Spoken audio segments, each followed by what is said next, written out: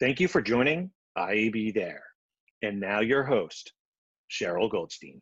Over to you, Cheryl. Hi there. Today is July 7th.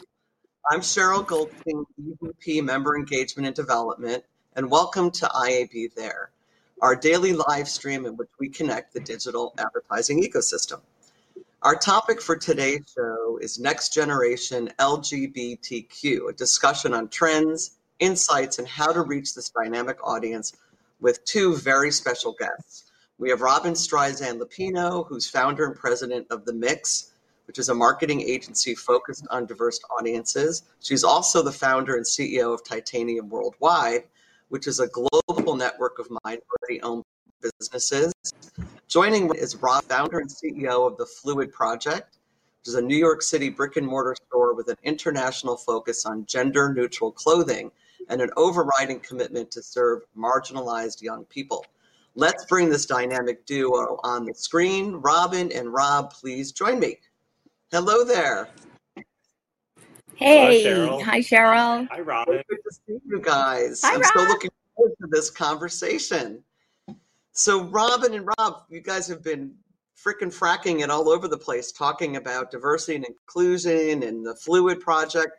Why don't we start, Robin? There's so much to talk about, but let's start with, first you started The Mix, like 20-something years ago, right? With a focus and a passion on diversity, specifically the LGBTQ marketplace, really when it was not really in fashion. You know, most marketers weren't even thinking about this audience, but you were there early. What drew you to focus on this audience and start The Mix 20-something years ago? Yeah. So first of all, thank you so much for having me, us. We're really excited to be here speaking with the members of the IAB. So I started my agency, The Mix, really out of noticing a gap in the marketplace, given where I came from. So I worked for one of those large Fortune 500 brands originally. And of my responsibilities was always hiring agencies. And there was always like the A team that would come in and pitch, and then the C team that would run the business. And, you know, that really didn't work. And so there was a moment in time where I kind of came to a crossroads, and I thought to myself, given all that I've learned, it could be a perfect time to start my own thing, not really knowing what that meant, what it would take, how to do it. But I've always been the girl that, you know, when there was an opening there, the curiosity would have me just kind of permeate through and want to see more. And so I started The Mix here in my apartment in New York City, me, myself, and I. And there, you know, there's not a silver lining. There's not a playbook about how to do this, but it's always grounded in relationships and wanting to do the right thing for your colleagues and your clients. And very quickly out of the gate, I saw that there was an opportunity in an underserved market around diverse audiences. And that really covers all diverse audiences. And this goes back almost 25 years now. So at a time when women, African American, Asian, Hispanic, and LGBT really weren't on anybody's radar. And so I thought, God, this could be an amazing opportunity to kind of bring forward The Mix, right? It's all in the mix. It's the right mix to create a company that was really grounded from the onset around serving these diverse audiences. And quite frankly, as sad of a time as we are in right now, it couldn't be a better time for The Mix. So I've made a lot of mistakes along my pathway, but I'm in the perfect place at the right time today. I feel like the world has finally caught up with you. And then recently, the last, I don't know, 5 years now, you said there's a need for promoting minority-owned businesses, and you started Titanium, yep, which is a global network of minority-owned businesses. Tell me a little bit about the thinking behind that effort. Yeah. So given how the Fortune 500 works, you need to meet a certain level of compliance and risk in order to qualify for those large scale RFPs. And what was happening to me was that I didn't meet that profile. And although I had the right relationship, I had the right client list and the right offering, because of my size, it became an issue that I didn't qualify. So I was actually either A, getting eliminated in the first round, or B, I wasn't being invited in because I was too small. And I was always like, well, what does it matter that I'm too small? I have the goods. All I'm just asking for is an opportunity to pitch. So after losing 2 or 3 times because of size, I wasn't going to let the moment kind of get in the way. So I came up with this idea, and listen, purely an idea, to create my own version of a large scale holding company, if you will. So we did an assessment out there of all the holding companies. We looked at what kind of agencies, how they were structured, what their process was around how they would work with clients. And I'm like, well, why don't I do something similar to this with independent agencies that are all entrepreneurs, that are business owners, that are looking to grow their business, that could come together as one brand under one umbrella. And we were looking for what this common denominator could be. And we realized, as we started to kind of put the business plan in place, is that the thing that really bound all of us is that we were all minority owned and operated. So diversity became our business strategy. And Right. now here we are, 6 years into it, and we That's amazing. So again, ahead of the curve. Now everyone's looking for minority-owned businesses, and here you have a global network ready to go.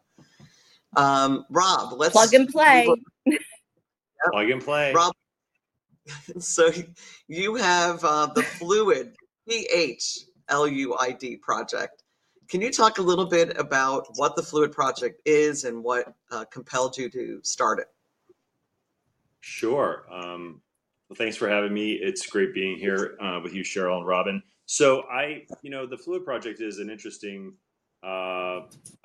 concept. So it started off as I'm a retail executive. I spent over 30 years in retail as a senior executive at Macy's, Victoria's Secret, Levi's, and Nike. And I had this moment of, I don't know, I thought I wanted to do something special with my life. I wanted to spend some time in a bit more of an altruistic type, way of thinking, how do I wake up every day and feel great about what I'm doing? And I used to have 2 separate lives. There was my daytime job, which was making money, and my nighttime job, which was social justice, raising money for politicians or nonprofits, specifically around LGBTQ youth. And I thought maybe I could somehow merge my life. And I didn't know what it looked like. So I went on a journey around the world, and I traveled to Central America and South America and India, Nepal, Tibet, even to the tribe that my mom's grandmother was born on, the Ojibwe reservation. And on this journey, I discovered the Fluid Project. It came to me, and I wrote down in my journal, April 17, 2017, consider opening a gender-free, non-binary shopping environment. I wrote fluid in quotation marks. And I said, that's what I'm going to do. And I opened 10 months later. And what started off as a retail store, and you mentioned the retail store, which is now no longer open, unfortunately, but had an incredible run of 2 years. But it was almost an experiment, I'd like to think of it, because first thing I did was build the company on the foundation of values and the idea that clothing, fashion, apparel does not have to be gendered. And to be inclusive of a community, specifically non-binary and transgender community, to start to build a space that was for them, but also built on values and the concept of the mission statement is to challenge boundaries with humanity. So we challenge everything. They could say, well, why is it this way? Why is, things that we take as constructs that have been given to us is how do you undo these constructs? race is a construct, gender is a construct. These are all constructs, and how do you start to break them apart? So this was, in my mind, like a bit of an experiment, and how do you start to do this? And so we created this space, which was 2/3 retail and 1/3 non-transactional. And in that non-transactional space, we had 250 events in 2 years. And in that time, I was able to day by day build a relationship with the community. And in the community, I mean young queer folks, specifically of color. And I started to, lots of them looked at me and thought maybe a bit suspiciously, what's this white cisgender guy walking into this space? And what right does he have? And I really became a student for 2 years. And in that time, I learned that we all, are somewhere in the spectrum between the binaries. And, we think about, if gender is a binary, that between male and female, that there's a space between, and that there's a space between being straight and queer, gay, and there's a space between black and white. And, when you break up with that construct, you start to play and explore that space between. That's how the name is the Fluid Project. Fluid is your ability to float easily between both spaces, and PH represents balance, and the idea that balance of, male and female, or, whatever the balance is in your life, you start to become a more honest, authentic person. And Project, because it's a work in progress, it's something that we're working together. So started off as a retail space. We have evolved, we are about community, we're about activism, and we're about education. And about a year ago, I launched the Fluid Job Portal, which is, I started to see a need of a lot of young people coming to us and saying, hey, Rob, we work at Fluid? And I would probably get dozens of emails with resumes a week, and started to create like this job portal for folks to go into the workspace. And as I'm speaking to Fortune 500 companies and about the future of gender, I started to realize that companies aren't ready for this group of young people, the gender expansive community. So I created and launched Get Fluid, which is gender expansive training and helping companies get ready for trans and non-binary folks to enter the workforce. So Fluid is really interesting. It's still thriving online. We still are very much about community and activism and representation of the full queer community. We celebrate the intersectionality of being trans and black, or being differently abled, or all of the different identities that come along with us, and celebrating the parts that and the people that most of society does not celebrate. And we see beauty in everyone, and we celebrate that.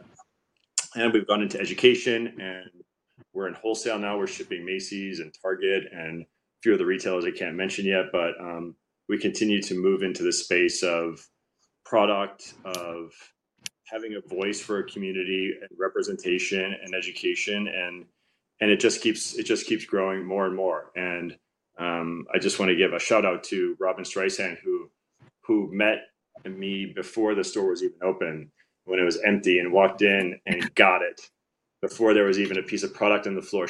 We connected, and she has been an incredible ally and supporter from beginning of, not even day one, from the beginning.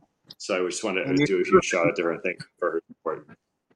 You guys have been joined at the hip ever since. So Yes. A couple things. So it sounds to me like when you think about Gen Z, and we're doing a whole big program on Gen Z on the 23rd, that the fluid movement goes beyond just identifying as gay, straight, queer, and sexuality. It feels to me like it's really at the core of how Gen Zs see themselves and see the world. Like, I don't want to define myself in many ways. They're coming into the workforce now, not interested in owning a car, not interested in owning things. They want to be able to come and go and have this fluid lifestyle. Do you see that? Is it more of a generational thing, this whole idea of a fluid movement? And what does that mean to the LGBT space? I think it is. It's interesting, is I love to talk about this because I break, being queer into you start off with 4 categories, and it's even queer and not queer, because queer is an umbrella term now used by Gen Z as the LGBTQIA+ community. So, by the way, 52% of Gen Zers identify on the spectrum of queerness. So it is over half of this generation. What I find fascinating about this generation is we have boxes being this or that as we fill out forms, and Gen Z is this and that. They reject our binary constructs that we have. Like, you only get two choices. They're like, no. I'm like much more complex than that, and we all are. But they're the ones that are challenging us. And you see that with gender neutral pronouns. So you have your sex assigned at birth, your gender identity, then your sexual orientation, and your gender expression. All can be interchangeable or separate, but neither one of them has, your identity has nothing to do with, I always say there's who you go to bed with, which is your sexual orientation, and who you go to bed as your gender identity. And there's a lot of work to do in corporations' part to be inclusive, not just for, young adults coming into the workforce, but also engaging with consumers. As we all know, Generation Z is 25% of the population and 40% of the spending power in this nation. So it's important to understand them. I call them Gen Me and Gen We. Gen Me because they are their own brand. If you look at their social media, they have a brand identity. But Gen We because they care about their peers, they care about the world, they care about the planet, they care about all of us. So whether or not I identify as non-binary or not, if I go into a job application, fill a job application, and it has a third gender, I go, this company's, with it, And so we try to help companies work on pronouns, work on inclusion, work on restroom accessibility, work on dress code policies, work on chosen names versus legal names. It's amazing how many people I pay through ADP, and I always call them like, who is this person? And they're like, this is so-and-so, because they have to use their legal name, not their chosen name. And many of the folks that I have, my community, have a chosen name versus a legal name. So it's lots of different things to work through. But I always feel like I'm Paul Revere. Like, I'm like, Gen Z's coming, ringing the bell and telling folks that it's time to wake up, because they're here. Like, they're 12 to, and like young millennials are awoken as well. So they're also very, they're not falling for bullshit. They want transparency, they want accountability, and they're looking at companies who are just with pinkwashing, greenwashing, whatever you want to call it, and they're starting to do the research and call companies out. So they're looking for authentic companies, and those are the companies that will be successful in the next decades to come. So Robin, you work with some of the biggest brands on these very issues in terms of connecting with audiences. How has that changed? If it's now gone from I'm identifying as gay, lesbian to now I'm fluid, and it's a whole different mindset. How are you working with clients on the right kind of messaging and a way to authentically connect with this audience? Well, I wouldn't say it's a no-brainer.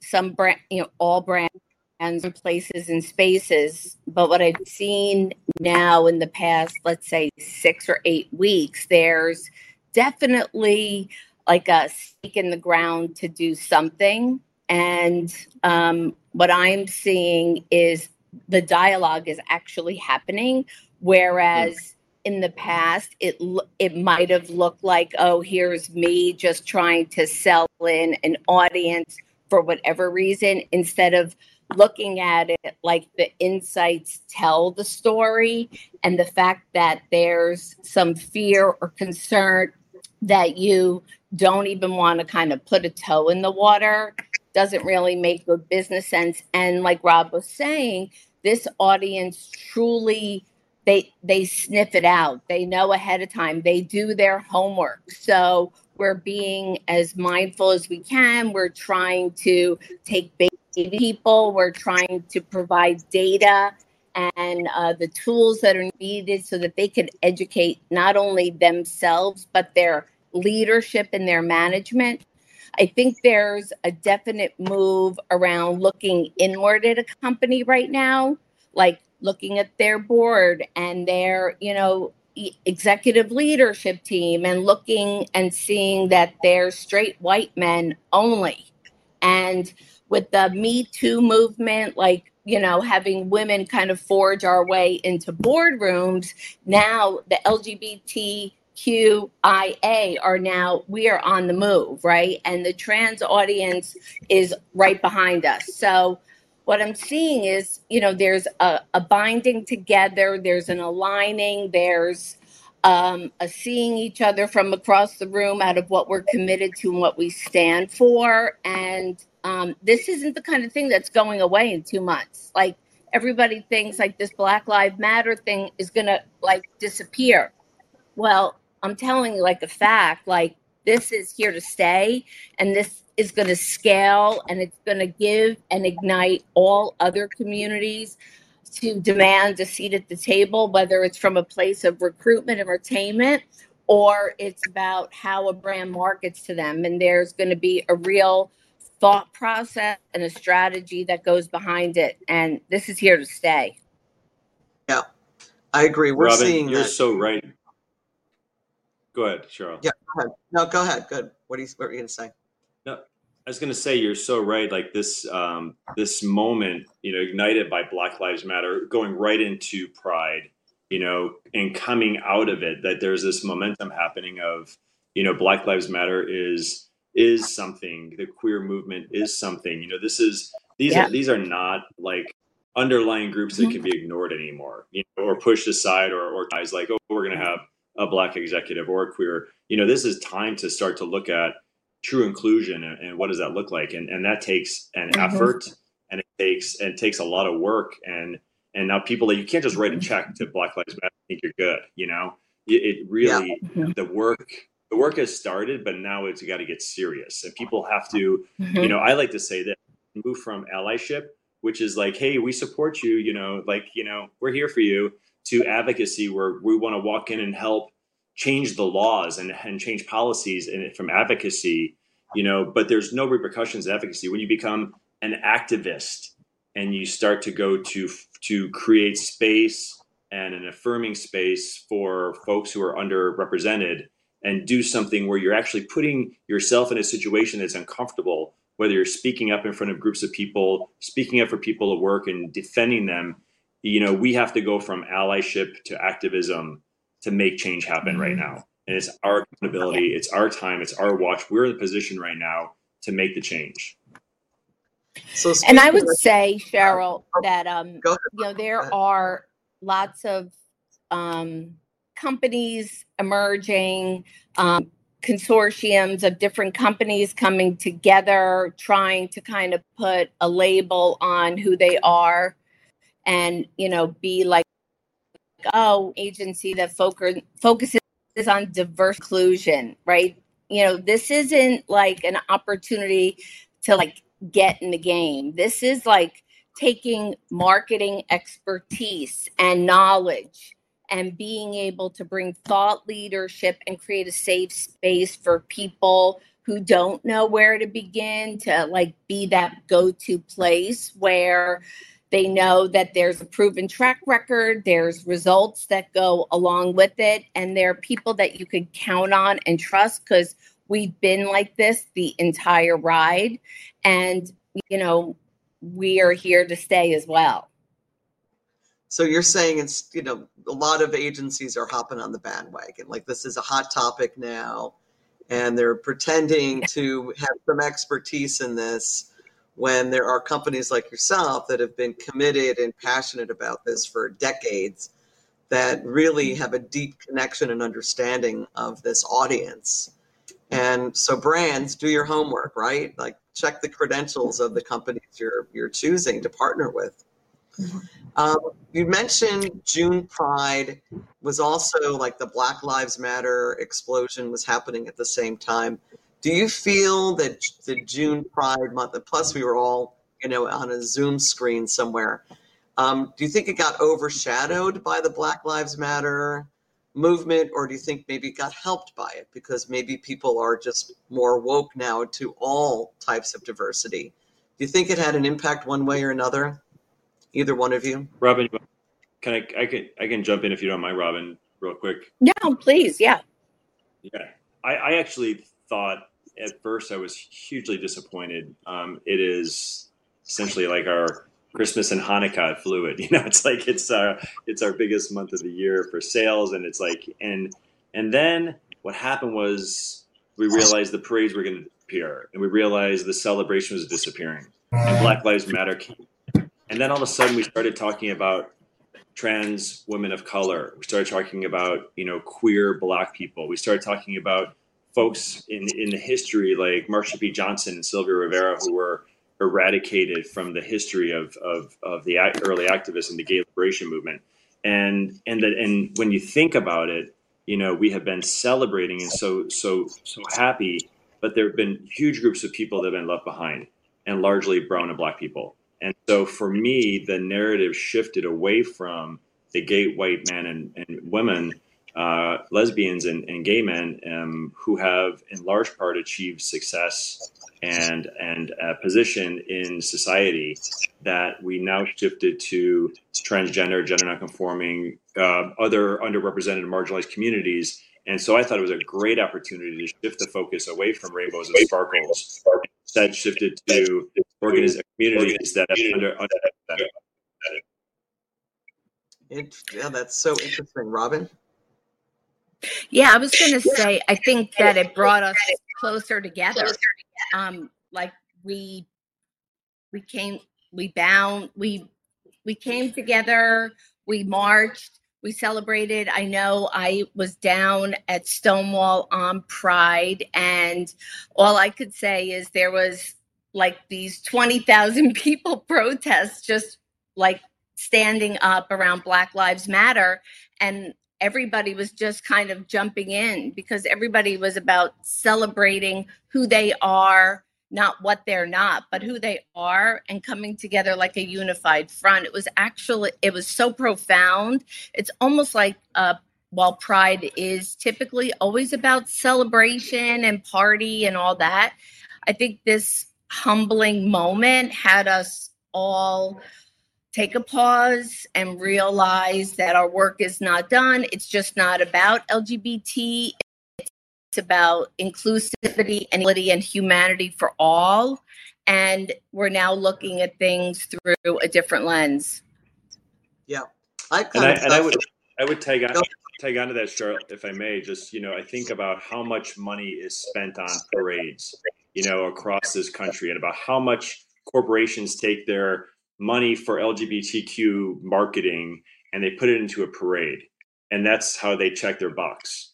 And I would challenge any company to think about the way they're spending that money to either really do authentic campaigns with, using queer run agencies like Robin's, or to take that money to invest it in training and education into your company about how to be inclusive, especially with the emerging transgender non-binary space, or take that money to invest it into nonprofits to help lift like struggling communities. There's such better ways to spend money than to do it marching down a parade.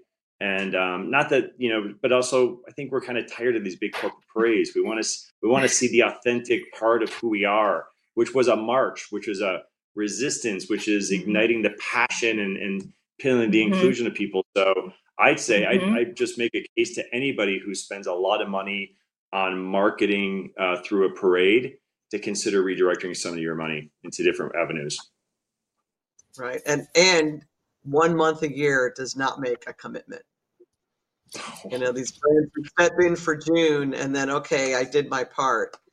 Robin, any thoughts on that? We didn't disappear. We didn't disappear. We're still around July 1st. It's not an initiative. Yes. So I would say last year, on the heels of World Pride, the Mix came up with a program that was called Pride Beyond the 30 Days. And what we were trying to have brands see is that we're not just gay for these 30 days. And although it was a very important moment in history that we were celebrating, we wanted people to understand that if you looked at the demographics, the psychographics, and all of the data out there, we're really your target audience. And it's not just during June or in February for Black History or in March for women. And so our whole program was about Pride Beyond the 30 Days. And I would say it had some uptick, but not enough. And we felt like we had some momentum, and we won a lot of new business with this because brands actually saw that they had to do something. And instead of just, spending the money on the parade, which they're going to do, and that's mostly an internal function anyway for employee resource groups to kind of come together and celebrate, like, that they're proud that their company lets them have the opportunity to be in this parade and that they're seen and visible. But it like Rob said, we are way more than that. And we made a difference, and it's just the beginning. And I think right now, the thing with COVID is that people are looking. People are open. They're seeing things in a way that they haven't before. They're reading articles. They're talking to each other. I know everybody's complaining about Zoom this, Zoom that, but we are spending more time with each other, talking to each other in a way that we normally would not, because we're just on to the next. And so over this, 4 months, it's been very enlightening. I really don't think that the Black Lives Matter movement would have been so bright and shining like it is now if it wasn't for COVID. So I believe that there's always a silver lining to everything. It's about karma, it's timing, and it's unfortunate that it took a global pandemic for people to wake up, but people are awake. I think so. And we are out of time, but I have to say, I do think that this kind of traction would have happened anyway. It just got accelerated, right? I mean, it just moved everything faster than it, like 3 years worth of work got compressed into a few months. Anyway, you are both fantastic. Robin and Rob, outstanding conversation. Thank you for joining us today, and keep doing the work that you're doing. And we'll see you again soon. Thank you, Cheryl. Appreciate it. So that was Robin and Rob, and on tomorrow's IAB There, we're excited to welcome to the show Quentin Moreau Defarge, Head of Creative Strategy for North America for Gameloft, where we'll be discussing mobile esports and gamification, creative ways to reach unreachables. IAB There is a production of the Interactive Advertising Bureau. Our show today was produced by Connor Healy, Joe Aunts, John Ward, and Tafika Mohanendan. I'm Cheryl Goldstein. Thanks for watching.